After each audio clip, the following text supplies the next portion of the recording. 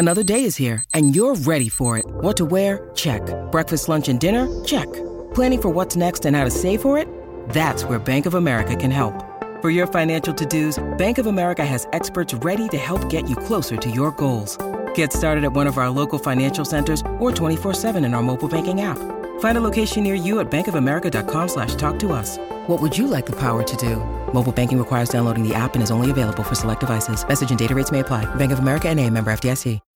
When you need mealtime inspiration, it's worth shopping Kroger, where you'll find over 30,000 mouth-watering choices that excite your inner foodie. And no matter what tasty choice you make, you'll enjoy our everyday low prices, plus extra ways to save, like digital coupons worth over $600 each week. You can also save up to $1 off per gallon at the pump with fuel points. More savings and more inspiring flavors make shopping Kroger worth it every time. Kroger, fresh for everyone. Fuel restrictions apply. Lucky Land Casino, asking people, what's the weirdest place you've gotten lucky? Lucky? In line at the deli, I guess? Aha, in my dentist's office. More than once, actually. Do I have to say? Yes, you do. In the car before my kids' PTA meeting. Really? Yes. Excuse me, what's the weirdest place you've gotten lucky? I never win and tell. Well, there you have it. You can get lucky anywhere, playing at LuckyLandSlots.com. Play for free right now. Are you feeling lucky? No purchase necessary. Void where prohibited by law. 18 plus. Terms and conditions apply. See website for details. I'll tell you what, you probably can't even remember it because of you were in the moment. But when we're in the West Stand on Saturday against West Ham, and Antonio skinned Shackleton, I did Thierry Henry and I put my hand on your knee. Yeah, it's probably. And then you Jamie Carragher me as he were going through on goal. You know that look Carragher gave the Sky Sports audience. Oh well, I couldn't. And then look. He just slotted it past Meslier, and it were like we just had a Thierry Henry and Jamie Carragher moment. To be honest, mate, I didn't even realise you were touching me up at that point. Didn't have a clue, was too shocked. Or looking round that post, actually, in the West Stand, trying to see if he'd slotted it in. But, God, no, I didn't realise that.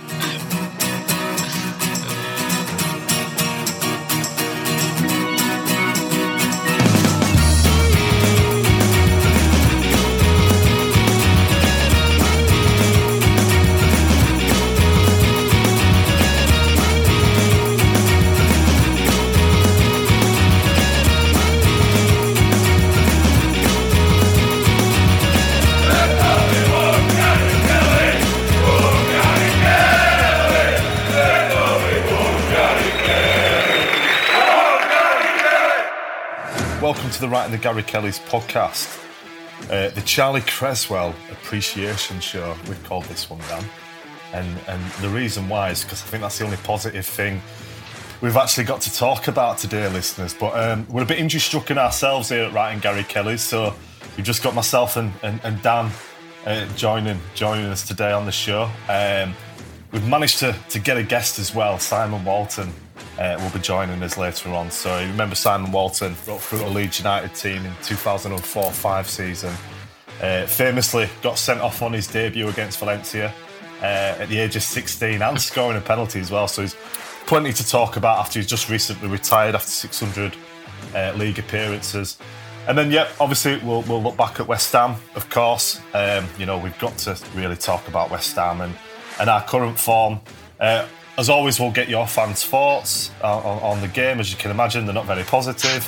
and like I said, Charlie Cresswell will be waxing lyrical about Charlie, plus much more. So, as I touched upon earlier, just myself and Dan, pretty much holding the fort for the injury-stricken Writing the Gary Kelly's team. I think they're probably, taking advantage of the injury table that they've got at Leeds United at the moment, because honestly we're catching our guys are dropping left, right and centre. It must be catching. So how you doing, Dan? Yeah, I'm alright, mate. Just hopefully not everyone's turned off when they that it's just you two. It was two today, but no, like I say, looking well. Just trying not to think about Saturday, but you know what? After a good reflection of it now, kind of, calmed down at the time. I mean, did it? I don't know. I think it commented to you actually when we were walking out. It's the quietest I've ever heard a stadium leave. At the end of the game, it was like a funeral, weren't it? going out the stand, and like no one was talking. I just don't think. I think everyone was just shocked, really, what happened in like the last 15, 20 minutes, and it's a really weird feeling going out, because I think no one expected to get anything at the start, did they? And then by the end, I think we were just confused at how we'd managed to lose, really. Well, that's it. You know, obviously we fell to a 2-1 home defeat to West Ham. I think we tacked well in the first half. We looked good. We looked composed. And you've got to remember, it was a patched-up Leeds United team, let's be honest. It wasn't our first 11. But I think, as what we all feared in the second half, you know, I think it really got to us at one point. You could see the fatigue kicking in relatively early, because I don't think West Ham really offered much at all during the game. I definitely didn't come away with it thinking we got outplayed by the better team. I think they were there for the taking, if I'm honest with you. I think we just ended up, you know, at a puff in the end, didn't we? So I think it's like... Yeah, one to look back on, into it, I guess, and in frustration, if I'm honest with you. Yeah, pros and cons, really, what you just said there. I think pros are the fact that, you know, West Ham are a good team. They're in Europe. You know, did really well last season. Second string 11, just gone and beat Man U at Old Trafford. Could have got a point last weekend, probably should have got a point. And for, you know, a good chunk of that game, we were the better team comfortably. But then flip that around, you know, West Ham did have a lot of chances in the first half when we were on top. And in the last 20 minutes, I don't think anyone hand on heart can say we look like winning that.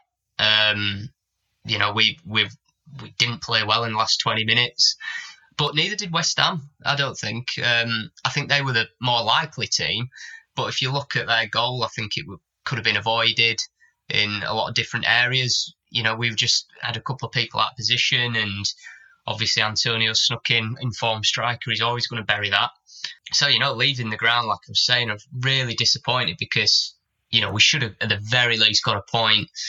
Probably could have won that game another day, but I just feel like the Leeds United last year, we wouldn't have lost that. Definitely wouldn't have lost it. It was more like the Leeds that we watched in the Championship at times. You know, just sometimes not capitalising when we're on top, not being clinical enough, and it coming back to bite us a little bit. But looking on the positive, you know, there were good aspects there. I think we are playing better. We're just not sustaining it for 90 minutes, are we? You said we wouldn't have lost that last season, but, you know, they did us twice. Well, yeah. Maybe we wouldn't have lost it to a team that weren't West Ham. But yeah, I think we played better on Saturday against West Ham than we did at either of the games last season. We just, I don't know, we just found a way to lose it, didn't we? Yeah, just, you know, obviously if we try and get any positives out, it was another game and another goal from Rafinha in it, and what a well-worked goal it was in the end. You know, good play by Rodrigo, click and well finished by Rafinha in the end. But, you know, it looked like he'd taken a hit off the ball from Antonio, which seemed to daze him just before the second half, before the half time, sorry. And then, it just came out second half and he just looked a shadow with himself and ultimately ended up coming off. And I think, if I'm honest with you, I said to you at the time, I think as soon as Rafinha came off, I think we just lost that spark, that cutting edge. You know, as much as Jack Harrison is a good player, he's not Rafinha at the end of the day. And I think we just lost of ideas once Rafinha came off, because obviously everything goes through him, really. And I think the R&R, Rodrigo and Rafinha, the link-up play is mesmerising at times when it's on fire. And I think you saw Rodrigo's just seems to dip after that, didn't it? So, I think we saw the best and worst, really. I think we saw a great goal from him, but obviously, you know, we saw him go off with an injury, which it looks like he was carrying some from Newcastle as well, wasn't it? It's a little bit worrying, I must admit, because, I mean, he's not the player who's so busy when you're not winning. Which I know, like you say, we had Jack Harrison on the bench who's done great for us. I know, I think it was Roberts that came on for Rafinha again, but like he's got to be carrying a knock. I think there's a talk about it hit to hamstring injury or something, which is a worry, because they're ones that can linger, they can get worse, and you can end up having an operation on them that can put you out for 3 months or something. So it'll be interesting to see, because he's got called up for Brazil as well, which is, you know, great for him. But I don't think they might be as keen as managing his time as we seem to be, because he went off, exactly when they scored, didn't he? Literally, goal went in and he came off. And you just think, and then from then, like we mentioned, last 20 minutes, we didn't create anything, did we? We didn't have a chance. It's a testament to how good he is. I mean, like you said, Matt, fantastic goal, and I think he hit the post as well, didn't he? Nutmeg on Ben Rama in the centre circle, which was pretty naughty, I must admit. It's just so fun to watch, and he kind of lights up the stadium. You could see that goal meant a lot to him as well. Just stupid booking in terms of, you get booked for celebrating now with the fans. But, I think it was, if he is, we need him fit for Watford, don't we? Because that's, not trying to jump ahead of debriefing West Ham, but that's become a very important game now, and we need Rafinha playing. Yeah, absolutely. I think probably just like after Newcastle, just wrap him in cotton wool. I think obviously it was touch and go. The Fantasy Premier League team had him down as injured pre-match, and obviously he came on, and I think we all had him on as our substitutes bench, didn't we, in our fantasy teams? But I think it's just wrap him in cotton wool from there to Watford. Really, I think obviously we're a bit short on options to come in and replace him. Well, here's one for you. If he is carrying a little injury, do you go with him from the start, or do you hold him for the bench to maybe come on for half an hour? Because there's a little argument I've put on, because, for example, we took Dan James off, didn't we, at half-time? And I just think, and we took him off against Newcastle as well, and I think he's the kind of player you want in the last half hour, surely. So maybe it's, and obviously we seem hell-bent on bringing Tyler Roberts on every game. I might infuriate some people here, but why not start with Tyler Roberts and bring on someone like Dan James the last half hour? I mean, you might, Roberts might offer something then, and then you can, if it's not working, haul him off at half time, and you can bring on someone like James. And I'm saying if Rafinha's fit, you play him for 90 minutes, but if he's not fit, is he better coming into the game rather than taking him out of the game when you're struggling in the last half hour? Well, if he wasn't fit against West Ham, and look what he did, But yeah, you're right. I think, especially with the international break coming on, is it a case he wants to go and get that first cap for Brazil as well? Yeah. And I was thinking about that after West Ham, that I wonder if he probably will sit out Watford altogether, because he'll be determined to go and make his first team appearance and get a cap for Brazil, because obviously he was unlucky the other week against Argentina with the COVID rules. So I'd be surprised to see him in the squad against Watford, and I think he'll play for Brazil and then come back for Southampton, raring to go again. Yeah, big call that. Massive call. I think he'll rip it up as well for Brazil. He's going to star in the 2022 World Cup. That's our prediction. But let's hope he's a Leeds player by then. Yeah.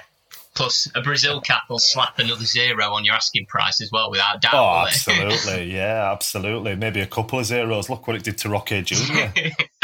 Exactly, yeah. Let's hope it goes slightly better than that. Just going back then slightly, I feel like we kind of went in with a big intro and we just went, we're West Ham, But I think for me, the concerning thing was West Ham's first goal. And it took a wicked deflection off Firpo, who was pretty much in the middle of the penalty box. And I'd say that's a clear example of us being a victim of our own man marking system, because when Bowen picked the ball up at left back spot, Firpo was man marking in the middle. Fornells, wasn't he?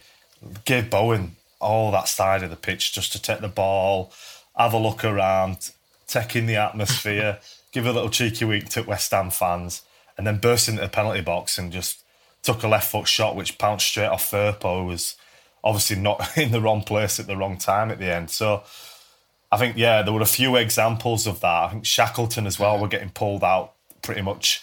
I didn't see Shackleton's heat map. I think he pretty much played everywhere except the goal line. And he was your right back. And I think teams are becoming more savvy with our man marking system, because literally the right back will follow his man right to the left-hand side of the pitch, and Rafinha will be following his man to the centre of the pitch. And then West Ham were doubling up on that left-hand side. And it was happening throughout the game. And, we can see it as fans, and it makes you wonder if Bielsa's extended coaching team, does he have any that sit up high up in the East Stand or high up in the West Stand without having a restricted view, and can just see these blatant gaps, because it doesn't take a lot these days. Premier League clubs have masses of teams of analysis now and hours of videotape, and I think West Ham really exploited that at the weekend. It's like Frankie Lampard said, ain't it? We do research too, or whatever. But, absolutely. But no, I think you're right. I think teams will get savvy to it, and I think West Ham set up, and I think a lot of teams do. They set up very fluid against us in terms of don't stick to your position, roam, because you'll take your man out of that position, and someone can go there. And it's like you say, Firpo gets taken out of position. And, it's well publicised, if someone beats a man, all of a sudden, you've got all this space to work with because you're nowhere near anyone else. And obviously Bowen found himself in wide space, obviously a bit unfortunate with the goal Firpo in terms of the deflection. But it is a concern. And, world-class managers, well, I just call David Moyes world-class there? Good managers will, they know what to do. And, West Ham did set up to be fluid and to drag people out of positions. Like you say, Shackleton was dragged across and then all of a sudden you've got space in behind. And I think that's one reason why we struggled twice against Man U at Old Trafford, because it's a massive pitch. And I think they set up just to say, go where you want. Bruno, go run there. McTominay, run over there, and if someone doesn't track you, all of a sudden you're in. And obviously Fernandes didn't get tracked last season. McTominay, no one marked him. If that is the failings of man marking, but we've seen the best and worst of it, and I don't think we're going to change now. And like we said, Leeds are always going to concede chances, aren't we? We concede chances every game. It's just we've got to be more lethal with our chances as well. But yeah, I think. And is that down to legs in midfield? I don't know, especially in the last 20 minutes when we did look a little bit leggy. But it's demanding. I'm sure the running stats are still high, but I'd be surprised in the last 10, 20 minutes if they were higher than last season, for example. Well, we did, didn't we? We just touched upon it earlier. I think we'd looked probably from 65, 70 onwards. We were really struggling just to get hold of the ball. Click had that glorious chance.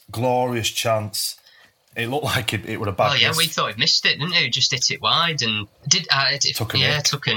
But even then, he's got to score that, and I think he knows he's got to score it.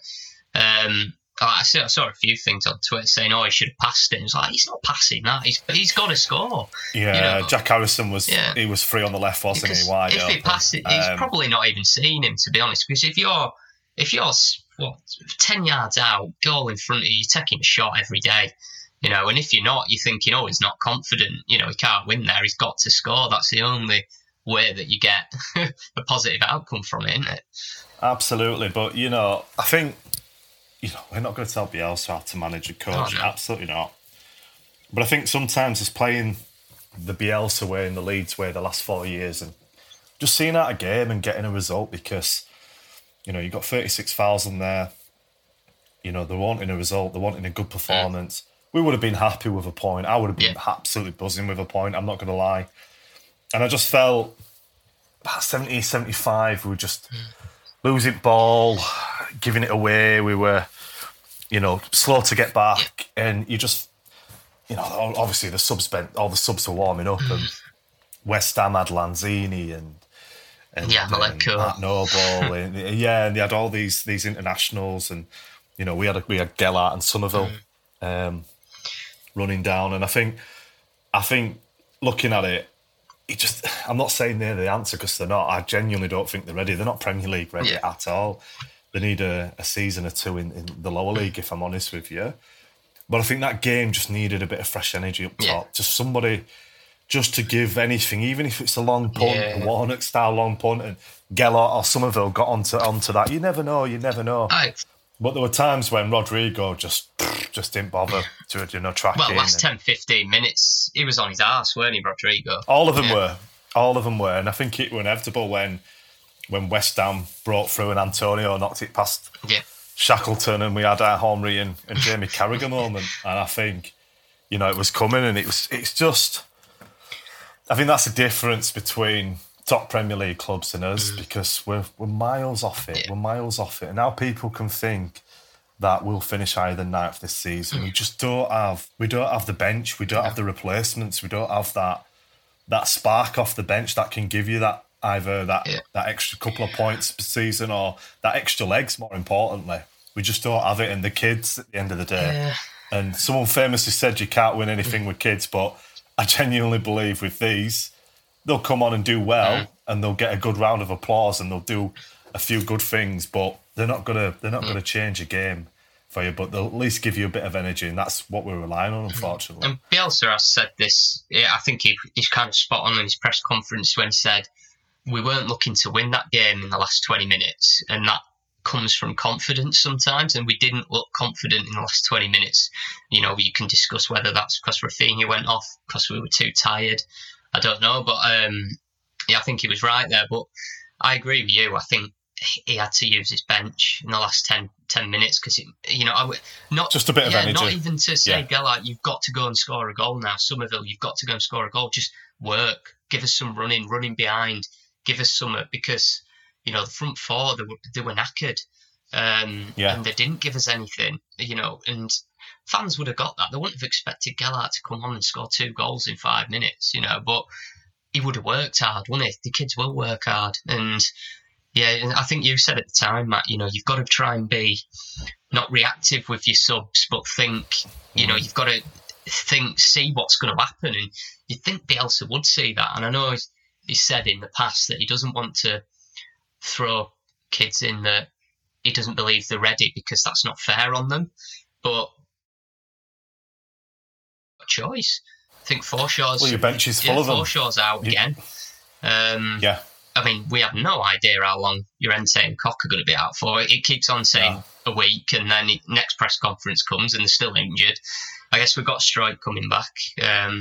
But again, that's probably not the area where we're struggling as such. Obviously, we'll come to Charlie Cresswell in a minute, but he was fantastic, so we've got someone that can come in there. But I just feel like in that central midfield at the minute, if we haven't got anything that can come on there and freshen it up, Dallas has been fantastic for us, but even he was looking a little bit, not at his peak of last season.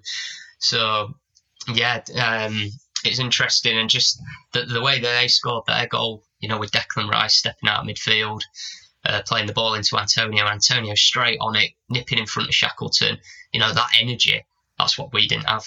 And you look at Shackleton playing right back, it's not his favourite position, it's not his preferred position at all. And he's learning that position against top world-class players.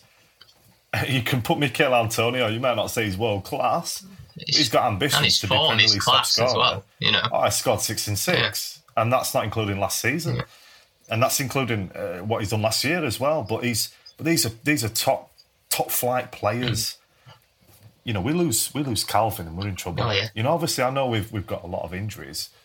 So some big players we really have, no Bamford, no Ayling, Koch and Llorente are out, and obviously that new signing Adam Forshaw he's had another setback. But my worry is we lose Calvin, and I think we're in big trouble. If I'm honest with you, massive trouble. Yeah, and therein lies the issue with. I mean, we joked about it, weren't it? Radrizzani getting in a little Twitter spat, but you've got to expect criticism when you don't strengthen in an area which everyone could see that it could be an issue. And like you say, we're only one injury now away from being not just short, but critically short in that middle. So, yes, I think the concerns are there, but, whilst Calvin is fit, whilst we've still got these key players around, like you say, touching on another positive, Rodrigo was very good for 60 minutes. Again, not fantastic at the pressing area, but you could see his technical ability was there. His little cut back to clip was fantastic because, he saw that ball, and I think he was unlucky not to link up with a few others throughout the game. But, he needs a goal himself, especially. I mean, I don't know how serious Bamford's injury is, but if it is a few weeks, then, we need Rodrigo to score because strikers breed off confidence, don't they? Yeah, and I think we saw last season when he got against the brace against Burnley. I think it really did him wonders, didn't it? I think once he get it, we'll start seeing. I think in patches he played really well against West Ham. But yeah, another game gone. Obviously, we've got.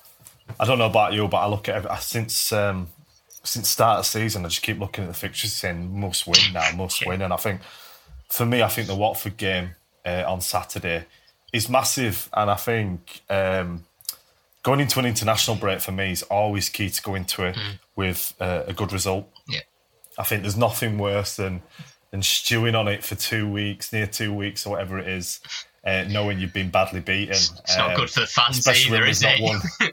Not at all. And I think they're a very unpredictable team. Obviously, it's at Ellen Road. We've not won in our opening 6 games. You know, LUFC Data put a tweet out. I nearly said a great tweet. Well, it was in context, but looking at the stats, it's absolutely terrible reading. But, you know, we've faced the most shots in the Premier League so far this season. Obviously, Meslier's made the most saves at 27, and we've conceded 14 goals, which is joint second, and obviously kept 0 clean sheets. So, yeah, something needs to change and quickly, because for me, if we don't pick up a result against Watford, I think we're looking at Southampton away, Wolves, Norwich and Leicester. We've got to pick up results and points within them next 5 games, plus squeezing Arsenal in the Cup as well, which for me, I'd put the under-18s out. It's not out my priority at all. I just want to get points on the board, to be honest with you. Yeah. No, definitely. I mean, I was concerned after the game, but, you know, on reflection, again, we're a win away from climbing the league. Very winnable game against Watford. You know, I don't think they're going to be as poor as, say, like the Fulham or Sheffield United were. I think I've watched a couple of their games, and, you know, they've been a bit Jekyll and Hyde as well, actually. So, but, you know, next 2 games, like you say, very big, because Southampton aren't up to much this season either. So, you know, we've got to target 6 points, but realistically, probably going to look at 4 and think, get that win on the board, move on, because we're still capable of beating anyone. But like you say, we've got to tighten up defensively, and we've got to take our chances when we're on top. Simple as. Absolutely. And speaking of moving on, I think we should move on to the fans' thoughts. I think let's try and wrap this one up with West Ham as quickly as possible. Let's, you know, touch upon Cresswell, because, you know, like you say, a lot of faith has been shown in the under-23s. But, you know, Bielsa kind of said that his performance against Fulham kind of convinced him that he is ready. You know, he was very good against Fulham. You know, I don't think he was tested too much against Fulham, but it was, you know, an assured performance. And then, you know, of course it was going to be tested then. But you look at him, he's, 6'3" or something. He's a big lad. You know, he's going to be an absolute unit. What a Premier League debut. And going up against Antonio as well, who's not the easiest opponent, let's be honest with you. You know, he roughs you up, does Antonio, and he will rough tell Meslier that. Well, absolutely, yeah. He got a right point at the elbow, didn't he? But I think we specifically, he got a great reception at Ellen Road on Saturday. And I think he went in early on Antonio, and instantly the cop were behind him. And I think he just rose from that. He really did. And I think he looked so comfortable throughout the game. I mean, because he were wrestling with him. He was up Antonio's arse every time. And, you know, for Bielsa to say that is your man, that's a big vote of confidence, if anything, to say, you know, I mean, to be honest, Antonio is a very good player, and there's a couple of times where he just got past him. But, you know, in summary, though, I don't think you can knock his performance. And it does show that, you know, we were probably right not to go and sign another centre-back this season, because, you know, you've got to believe in what you've got there. And, you know, I don't think any of us expected Cresswell to be starting a game end of September, you know, through it would have had to have been through injuries, simple as that. But we saw what Strike did last season. He got a chance and he kind of took it, didn't he? And managed to, by the end of the season, he was first team. You know, whether Cresswell can do that, you know, that's down to him. But, you know, Bielsa does like a right footer and a left footer, doesn't he? So if Cresswell does start to play well, you're Ente Cocker out for a long time. You never know, he might keep him in there next to Cooper or Strike. So, but yeah, it was, you know, a brilliant debut league debut, should I say. And I think it's a sign of things to come, and it's another tick for the academy, isn't it? Absolutely. You know, I've not seen an academy centre-back performance debut like that since the great Tom Lee. He just looks so at home. Yeah. It like he'll just look natural. And I think Cooper really did well with him. He was talking to him throughout the game, and I think Cooper had a good game as well. If I'm honest with you, I just didn't like the fact that our back four was never in a line. It was like we talked about earlier: Firpo in the right, Shackleton on the left. You know, but they looked steady. He looked steady, and like I said, he had a proper battle with Antonio. And it's going to be interesting now. I think he's, with Stroik coming back, it's going to be interesting now how that's going to work. Yeah. I mean, I think he'll settle nice in a back three as well. Actually, I think he'll look composed in a back three. I think he'll look good. I was just thinking, do Watford play? I don't think they play two up front. Mind you, they play like Josh King, don't they? And that other striker, so they might actually play two up front. So if so, whether they stick Calvin back or, but Calvin. Just going back to Calvin, he showed that for England, he can play a more advanced role as well. Obviously, we want him sitting predominantly, but if you are confident with Cresswell, you can stick Cresswell in there, Cooper, Stroik, as the kind of three to deal with Watford's two. Obviously, again, I'm not 100% sure if they play a two or not, but I'm just speculating. But, it's an interesting question. Do you, with Stroik back, Cooper fit, do you go Cresswell against Watford? I would. I think he was outstanding. Going back to your thing about Phillips, pre-Bielsa, he used to play further forward. Limited success. Everyone seems to forget that. You know what I mean? But yeah. No, I think Strike will come in. It depends because they play Sarr. They've got Sarr, Dennis and Josh King, so it's a bit like a front three in a way. But they're so unpredictable, Watford. I'd be surprised if we did. But I think if we did play a back three, I think Cresswell would be good in the centre and Stroik and Cooper. And I think what I liked about him as well is he's physical. He gets stuck in and he's good in he's good in the air. And I think he was useful against West Ham. Bit like his dad. His dad was a player. Big fan of fan of Rich Cresswell. He scored some good goals for us, didn't he? So yeah, obviously we were panicking at the start, and I know you made the point about game changers. Cresswell obviously your defenders aren't going to be game changers. They're not going to effectively win or create for you. My point about game changers was the likes of Somerville and Gellart. We're crying out for them, but the kids, the young boys, they're both tiny. They're only 6 foot.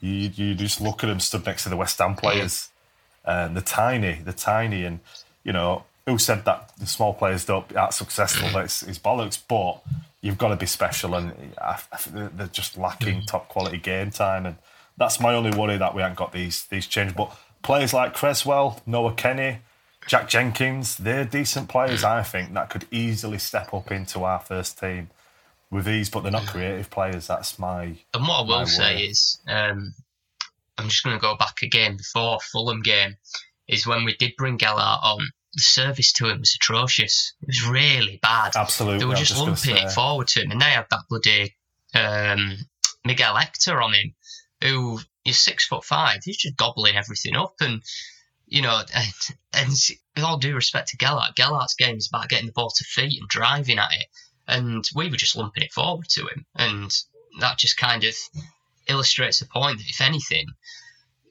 a lot of the lads that we probably need some midfielders to come through to get the ball down and play when we're under pressure.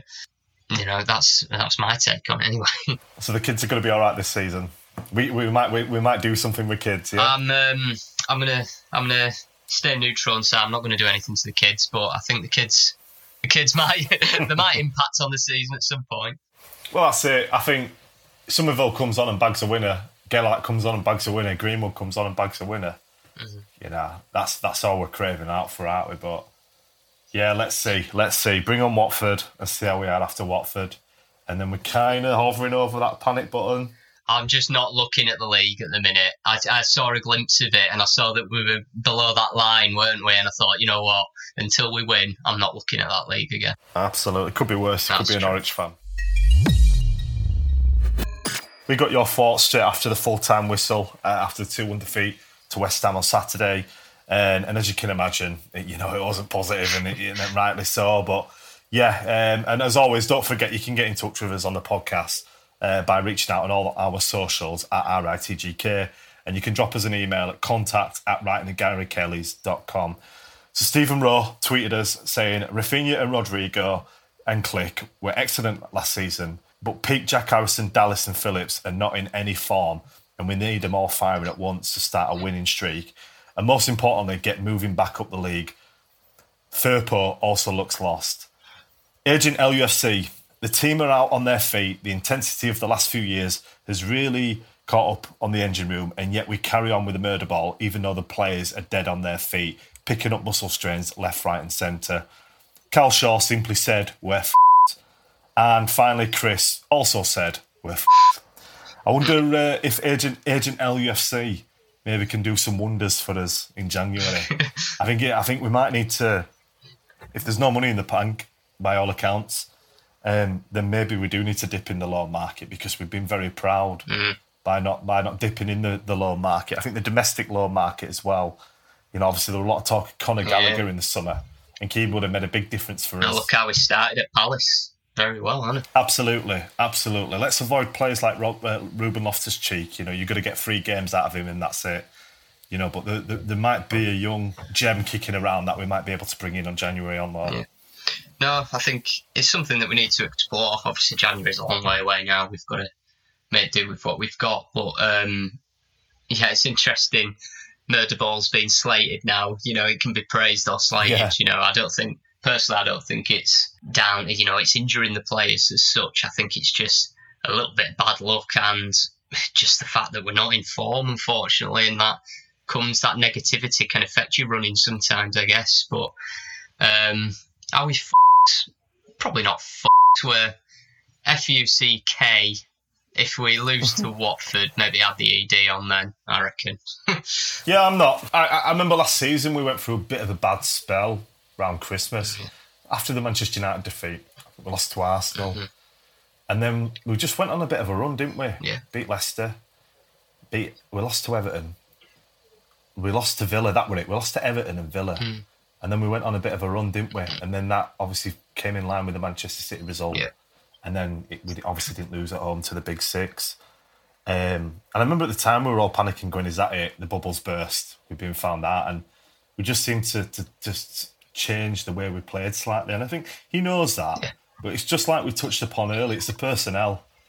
I just think in hindsight it's easy now to sit back and say, yeah, we've made a mistake by not investing in the areas that needed investing in the summer. You know, just you want some clever, decent backup players that could, when they get in the first team, be difficult to remove out. So I don't think we've got that. And I think players like Koch and Struijk, you know, they're quite versatile. I think losing both of them has been an issue for us. Yeah. And that's then brought out because no one had mentioned Forshaw. We know he's injured, he's come back, he's had a setback, absolutely. But I think losing Struijk and Koch for a period of the season has left that exposed area of the pitch. Definitely. But there's been a lot of faith being put in the under-23s. And rightly so, they won the league last year, the under-23 league. But the Premier League's a different ball game. You know what I mean? You've got to be like peak Xavi and Iniesta at 18, 21, aren't you, to get into and really stand out in the Premier League, if I'm honest with you. So we've introduced a chance for you guys to support us this season by becoming a Right in the Gary Kelly's Patreon member. For as little as £2 a month, you can help support the work we do and make sure that we can continue to bring you our podcast series and our in-depth online articles about the football club that we all love. That's good, Vic. £2, you can't even buy a decent cup of coffee for that these days. Come to think of it, did you see Birmingham City Football Club? They're selling chips and a cheese slice for £4. Absolutely criminal. For £3 a month, you can also get early access to this podcast before it goes on general release, and come and join us for a monthly Q&A and talk all things Leeds, plus much, much more. Not forgetting, for £5 a month, you can get to join us for a Q&A, early access to episodes, a live recording of each podcast, and you'll also get the chance to join us on the show as one of our loyal members. I tell you what, that's not bad at all, is it? And the best thing about us setting up as a membership is that we'll be delivering you an ad-free podcast, and you don't hear that very often these days. It's our unique selling point. So becoming one of those Patreon members helps fund what we do, it helps continue to deliver this podcast, and you never know, we could even share some cheesy chips together before the end of the season. I guess you've summed it up perfectly. We go ad-free so we don't spoil your listening experience with legal advice and ball trimmers. Sounds like a good deal to me. Head over to patreon.com/RITGP to become a member today. Appreciate you coming on, Simon. We just get your thoughts really on the season in general for Leeds, and we can have a look back on your illustrious long career after you've just recently retired. So, yeah, what's your thoughts on the current season for Leeds United? I got asked the other day, funnily enough, in an interview, if I was worried, and I said the word's not worried. I'm not worried about. Obviously, we've not won a game yet, but I watched the game Saturday and I've seen previous games. So I wouldn't say worried. A bit edgy, I suppose, that we've not picked up 3 points, but I'm not particularly worried in terms of relegation, and people are saying second season syndrome, etc. Obviously, I've been pointed towards the Sheffield United scenario from last season, and obviously how well they did in their first season. But I'm not worried. I certainly think there's 5 or 6 worse teams at least than us. So I'm not worried in terms of relegation, but I would like to see us pick up a few more points. But I think on Saturday, I think a draw would have been a fair result. I think the defeat was harsh. I think we ran out of steam, I think is the old phrase, that we ran out of steam towards the end, obviously with players playing who maybe wouldn't play under normal circumstances in terms of carrying injuries, and players who hadn't played, obviously the 2 young boys, or 1 young boy, 1 younger boy played. So I think we deserved a point against what is a very good West Ham team. That they're good at what they do and they've got very good players. I think we've had a tough opening in terms of the games we've played. We've not had it easy. So, I'm not worried. Like you say, everybody wants to get that first 3 points in terms of a win on the board. So I'm not worried, but I would like to see it come sooner rather than later. And I think the next few fixtures, I'd like to think we start picking up a few points in those. Yeah. Where do you think we've fallen down a bit this season compared to last then? Or do you think it's just the fact we've been unlucky, injuries, or not been as clinical, etc.? What do you reckon is the reason why we've not won yet? I think, obviously, injuries never help, but everyone gets injuries. I don't think we didn't strengthen the squad in terms of depth and maybe adding that bit more quality that you need.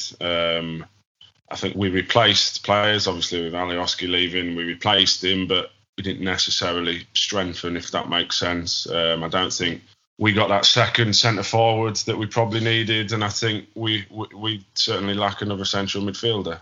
So I think a lot of it comes down to squad depth. Like you say, you only need 2 or 3 injuries and the team looks a whole lot different. But like I said, don't get me wrong, there's certainly enough good players and players coming through to stabilise. Like I said, I'm not worried in terms of the dreaded R word, but I just think every team that's come up and survived have strengthened. And I know it's easier said than done in terms of going out and splashing a load of cash and getting the right players, but I just think we could have done with maybe a couple more additions. And I don't mean big hitters, I just mean maybe a couple more. Like I said, if Calvin gets injured or Patrick gets injured, then we're lacking in those couple of positions, I think. But hopefully they stay injury free. I mean, I know Patrick's injured at the minute, but hopefully it won't be too long. So I think we'll be fine as soon as we get our strongest 11 out and strongest 13 to pick from in terms of bench as well. I think we'll be fine. But injuries affect everyone. You only have to look at the champions last year who got injuries and they finished 4th or whatever. So they affect everyone. I think they has had an effect on us. And like I said, the games that we've had have been tough. And obviously with Calvin being at the Euros and players coming back late, etc., it's been a little bit of a false dawn to start with. But I think I've seen enough. Certainly on Saturday, I saw enough in patches to suggest we'll be more than fine. We were saying it earlier, Simon, about I think it's been easily forgotten about the injuries we've had so far this season. You've got to think who were missing on Saturday. And Rafinha wasn't 100%. He was carrying from Newcastle. We were talking about Rafinha earlier, actually. I think with him getting called up to the Brazil squad, I don't think he'll make Watford. I think he'll want to sit that out because he's desperate to get his call up for Brazil because it's the international break after.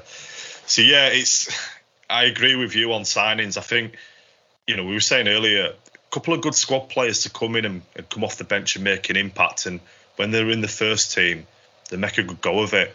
And you can trust them. I think we miss that type of player. And you just got to look at players like Shackleton playing at right back.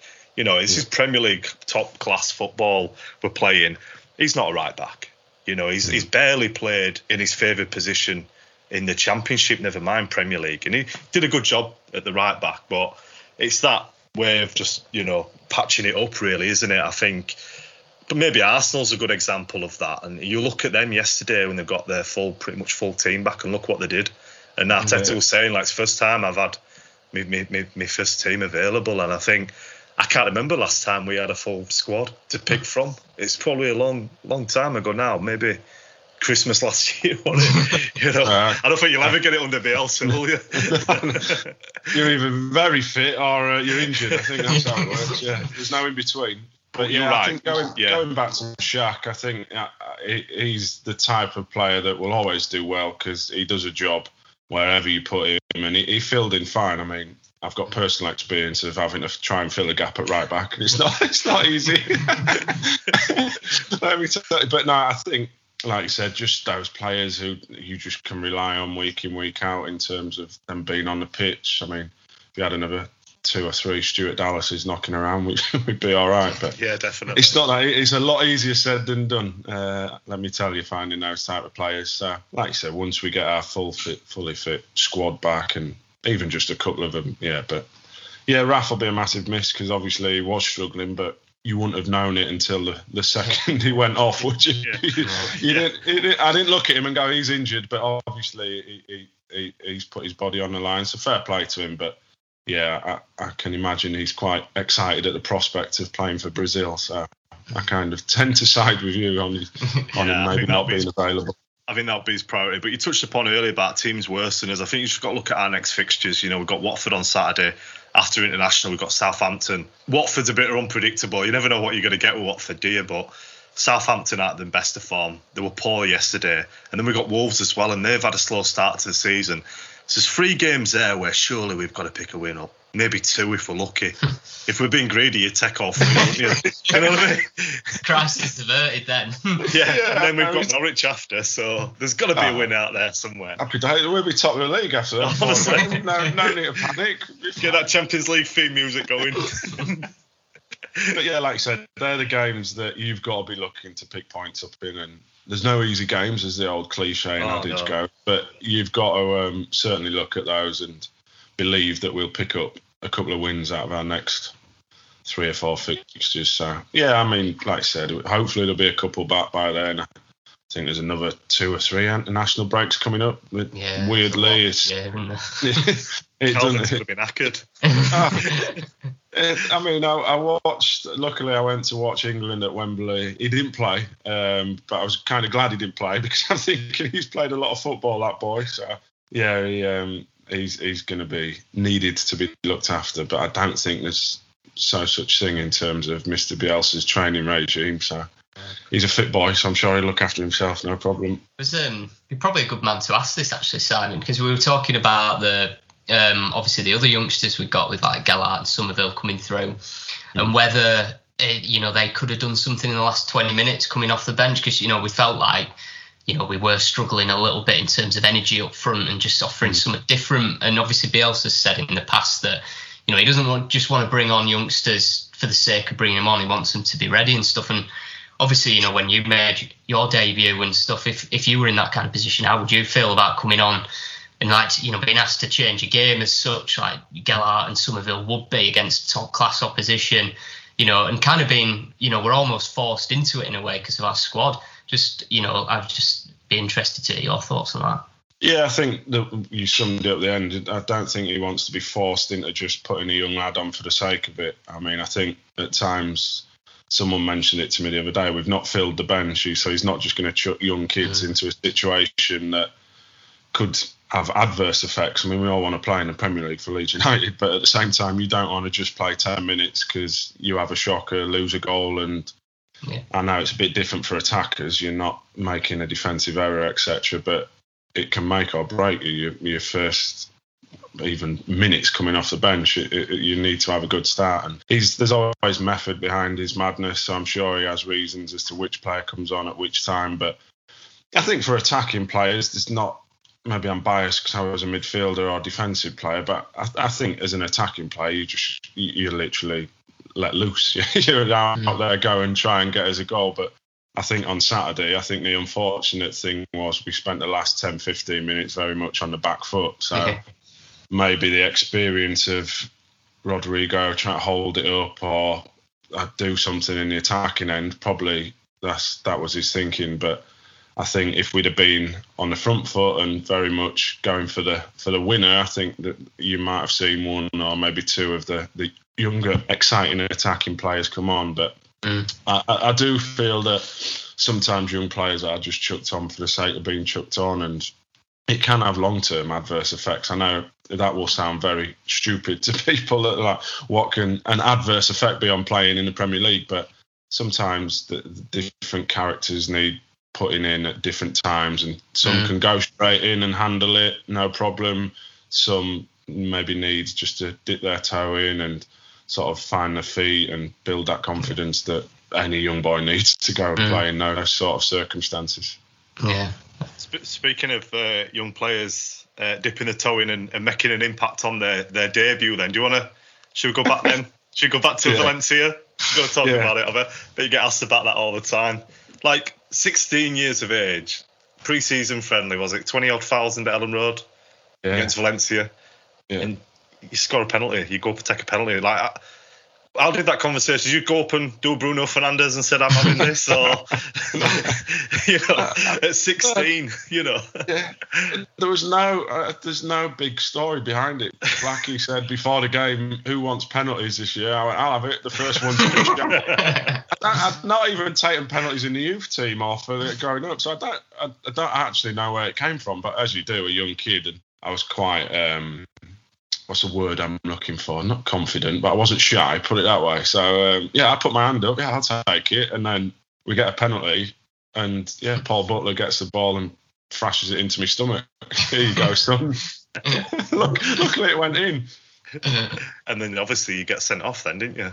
Yeah, I'm glad you said it that way round, because people normally bring up the red card before. And we have to talk about your penalty. Well. Yeah, we've got to get that in. I remember the second one caused a bit of a brawl, didn't there? A bit of a melee. Players after that. Yeah, like I said, I mean, I'm sure everyone knows I wasn't afraid of putting my foot in. But yeah, you just, like I said, the young 16-year-old excited boy running around doing what I was good at, and I think it wasn't as bad as what it was made out to be, but obviously we were playing a European team, so and it was a foul, no doubt about that. But I've still got pictures of it. I'm laying on the floor, obviously the player who's rolling around, and I'll always forget. I've got a picture up. There's Lucas Radibi stood over me, kind of protecting me, and when you've got the chief stood over you, it's you'd be all right. You take on the world. So yeah, it was.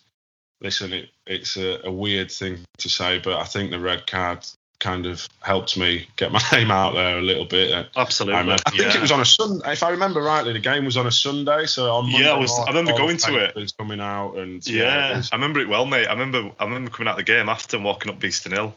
Everyone was saying that Simon Walton, a bit like Alan Smith, a bit like David Batty. 16 years of age, getting a tackle in, bit of aggression. Like, he got a great reception that day. I remember it. And obviously going into that season, we had no idea what were happening. As you'll know being there, the stories are well known that players, the Ferraris are driving off and the Peugeot 106s are driving into the training ground, and you're getting all these free agents, trialists coming in, and you didn't know. I remember that first game at Derby, we had no idea what the starting 11 would be. Couldn't predict it. I think you're the only player we could probably say in Gary Kelly. That's probably about it. I'd say that, yeah. But I nearly didn't play in the first game because I would have tried to obviously uphold my suspension, but we managed to wangle out of it. So yeah, at one stage it was looking doubtful that, imagine being suspended for your debut. That would have pretty much summed it up. But yeah, that season, in terms, when you're young, sometimes you don't realise. Like, I was just a kid turning up. You talk about cars pulling in and out. My mum and dad, bless them, used to have to drop me off at Fort Patch every morning. So yeah, they weren't in Ferraris. But But yeah, it was just, as a kid looking back, you were just doing what you loved. But then when you get older, and I remember it now, you sit there and think, wowzers, that, never matter how we survived that year. At one stage, we were doing all right, to be fair. At one stage, I think it was around February when Des and Hulsey come in, there was a little bit of a talk of playoffs, etc. But just to survive that season with some of the stuff that had gone on, and even now being able to appreciate it as an adult, when I wasn't an adult back then, you think, wow, that's to have put, for the players to have gone through stuff that happened that season, is to have survived even was a brilliant achievement. And obviously what happened the next season happened, and the rest is history. Absolutely. And I think that 2004-5 season, correct me if I'm wrong, but how many games did you didn't miss many, did you? You put on about 40 odd games that season.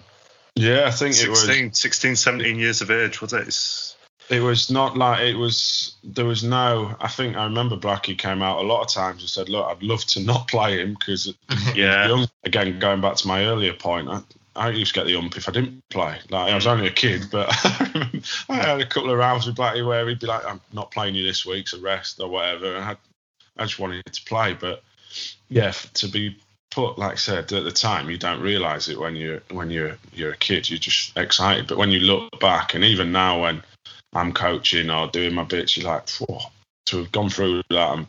I think it was 38 or 37 games in your first season in what is a very physical and tough league. Yeah, something that I'm pretty proud of. I mean, I'd have loved to have played hundreds more, but yeah, I didn't. So, but yeah, just it was a mad season, and I think I was one of about 326 players who made the debut that season. Yeah. So I've got my name on the wall outside the ground, so that's my dream achieved. So I'm happy.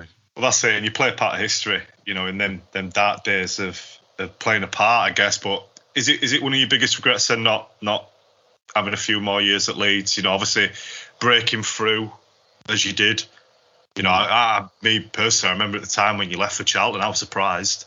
Was that a decision that you made in yourself, or was it the club? Because I know obviously that summer we did spend pretty big, didn't we? You know, we had a great strike force. Remember Ely, Blake, Cresswell, Hulse. You know, they were decent, and then obviously midfield as well. So obviously, yeah, from your point of view, I bet you were absolutely devastated then, weren't you? Especially after that breakthrough year and 37 odd games, Championship football as well. Yeah, it was just I knew. Again, I don't want to say too much, but it wasn't my decision. Put it that way.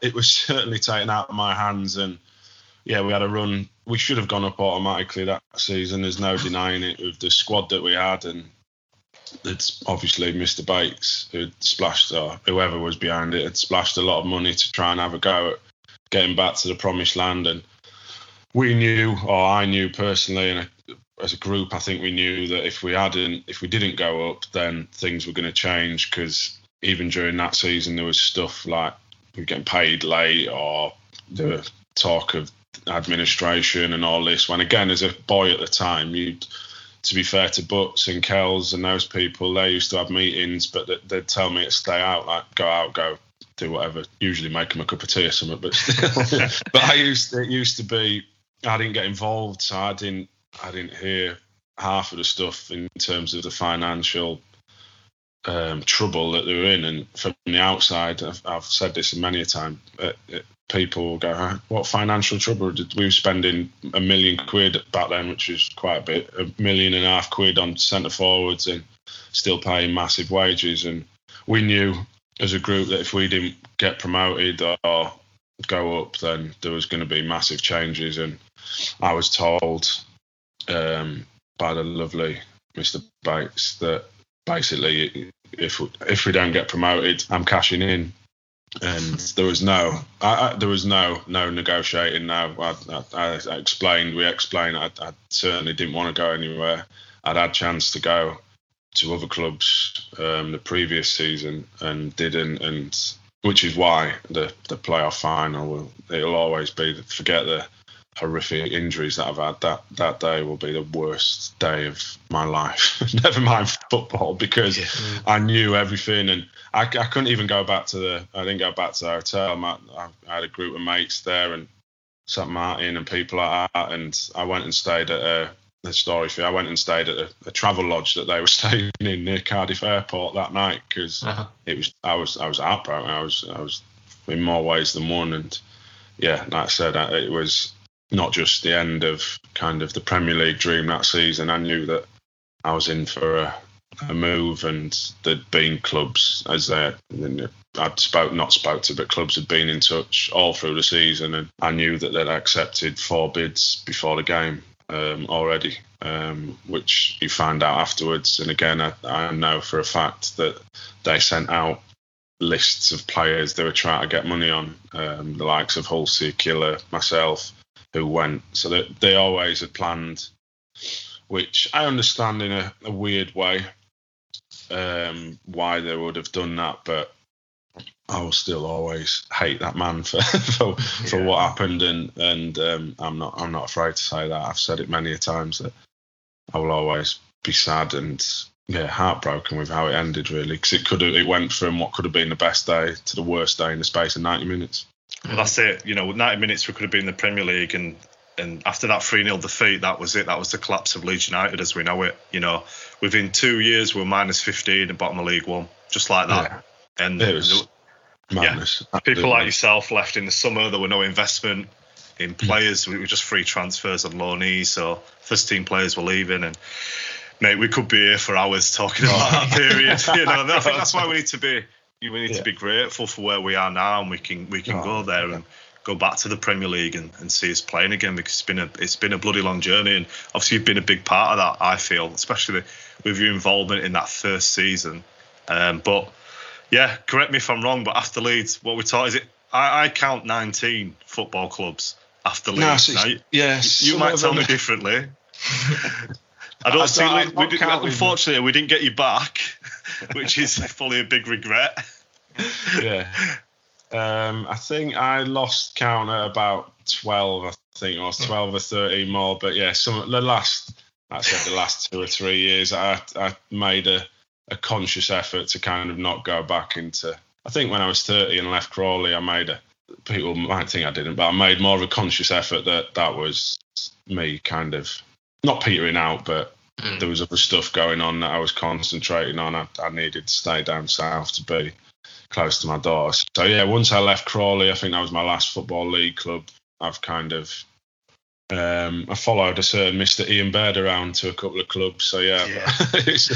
But yeah, it was. I think it was 12. I'm sure after Crawley it was 12 or 13. So yeah, I think I've covered every county and corner of the country, and even Wales. So got to be a record somewhere, hasn't it? I've seen the sights. Put it that way. I have seen the sights, but a lot were low moves, which I don't know whether that's a good thing or a bad thing. But yeah, I think I'd had 6 by the time I'd turned 21.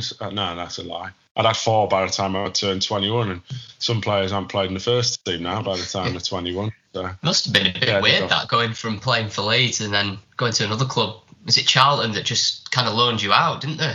So I went there, and I knew why I was going there. I'd signed 4 years. It was the old One for the Future project. Yeah. They were building. I think they just missed out on the UEFA Cup as it was back then the season before. So they were an ambitious club. I knew I was going there, and there was a chance that I think I was on the bench for the first game against West Ham in the Premier League.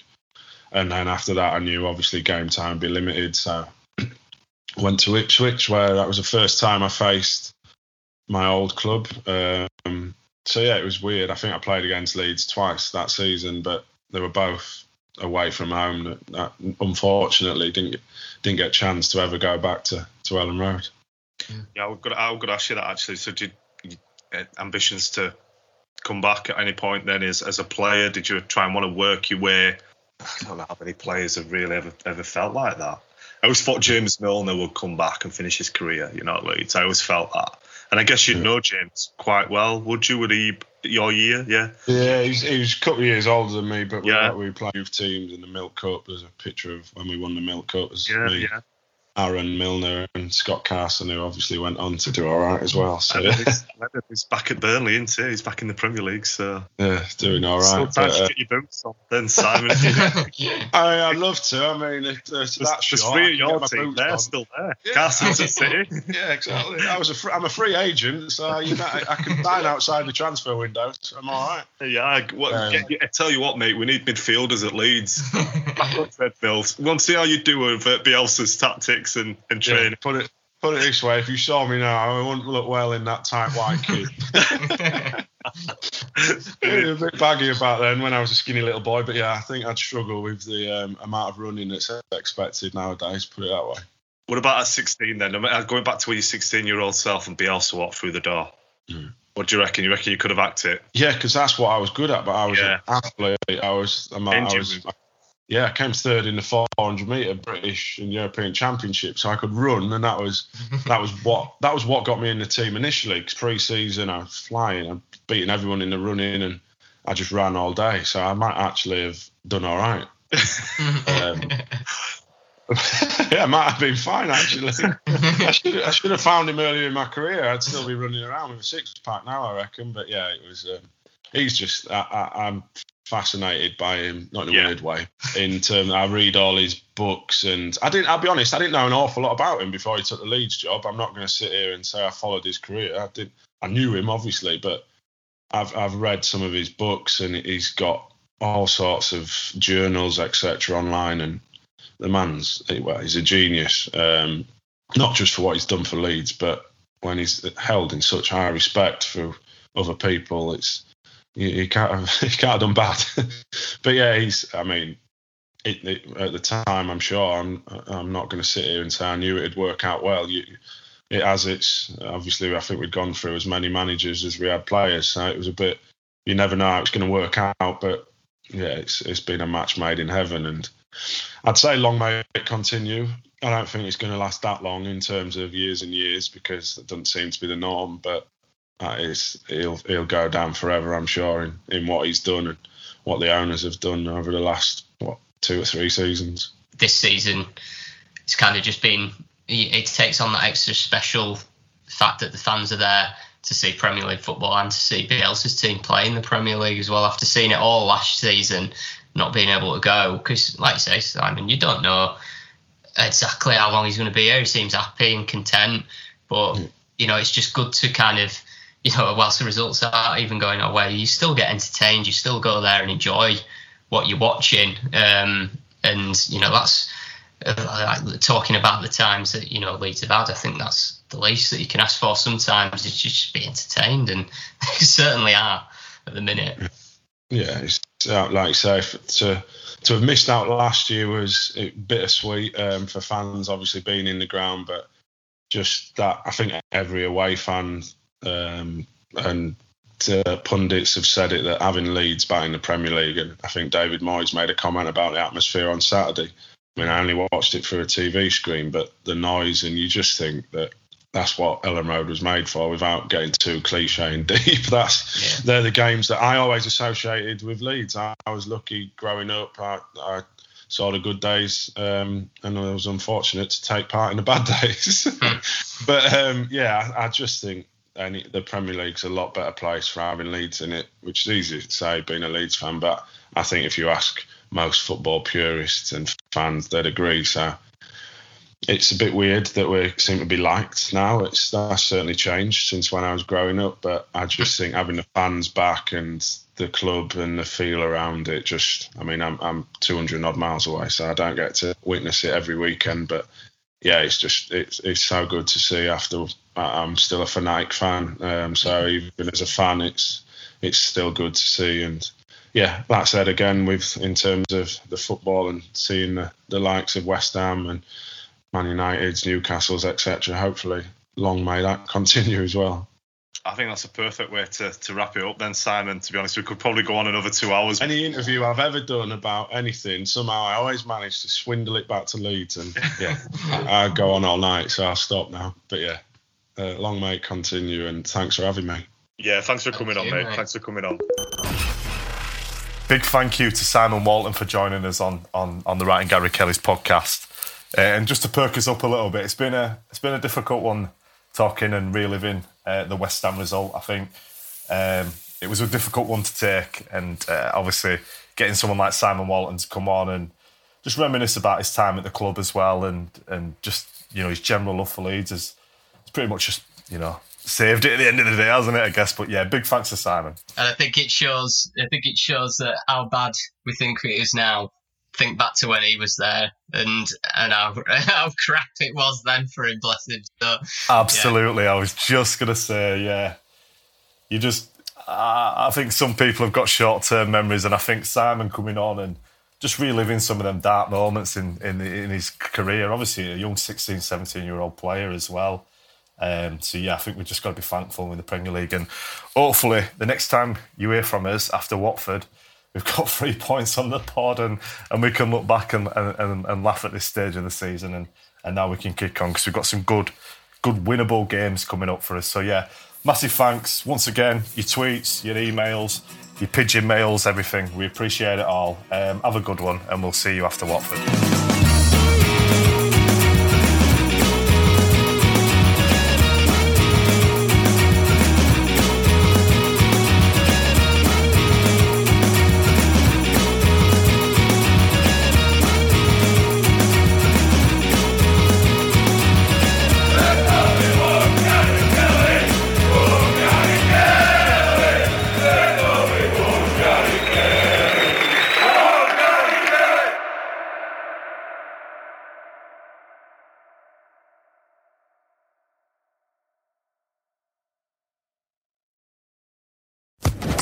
Social Podcast Network.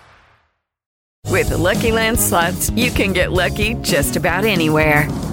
This is your captain speaking. We've got clear runway and the weather's fine, but we're just going to circle up here a while and get lucky. No, nothing like that. It's just these cash prizes add up quick. So I suggest you sit back, keep your tray table upright, and start getting lucky.